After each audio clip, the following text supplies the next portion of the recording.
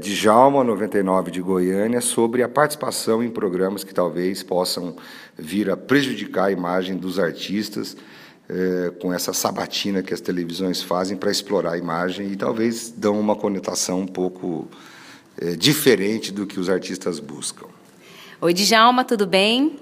Vou te ser bem sincera, eu sou fã do programa Pânico e eu dou muita risada com eles. É claro que tem algumas coisas que eles forçam a barra mesmo, né? Que é uma coisa mais forçada mesmo, que eu acho desnecessário. Mas é tudo brincadeira mesmo. E quando a assessora de imprensa comentou de ir lá, como a gente não estava fazendo nada, a gente falou, não, vamos, porque é legal, eu sou fã do trabalho dele, eu me mato de rir com aquele quadro. Eu acho ele extremamente engraçado, o Eduardo. Muito engraçado mesmo e talentoso ao mesmo tempo, né?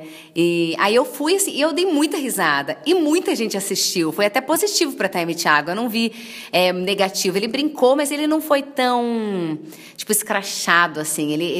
A gente até teve uma conversa com ele antes e a gente falou, olha, a gente não vai falar sobre certos assuntos porque a Thaeme é uma menina, tal, e a gente não gostaria de falar. Então ele foi bem respeitoso, assim. Ele falou mais de cocô, por exemplo. Coisas do tipo, já que você tocou no assunto, vou falar, né, abertamente. E assim, coisas que eu dei muita risada, eu ri do começo ao fim do programa. Então, assim, só foi positivo pra gente, graças a Deus.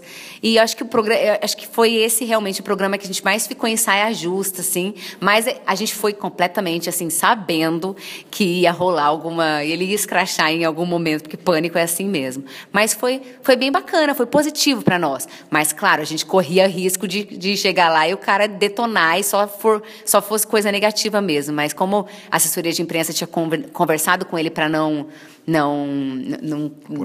polemizar tanto o negócio, não levar a coisa tão negativa, ele foi respeitoso até, foi bom pra gente.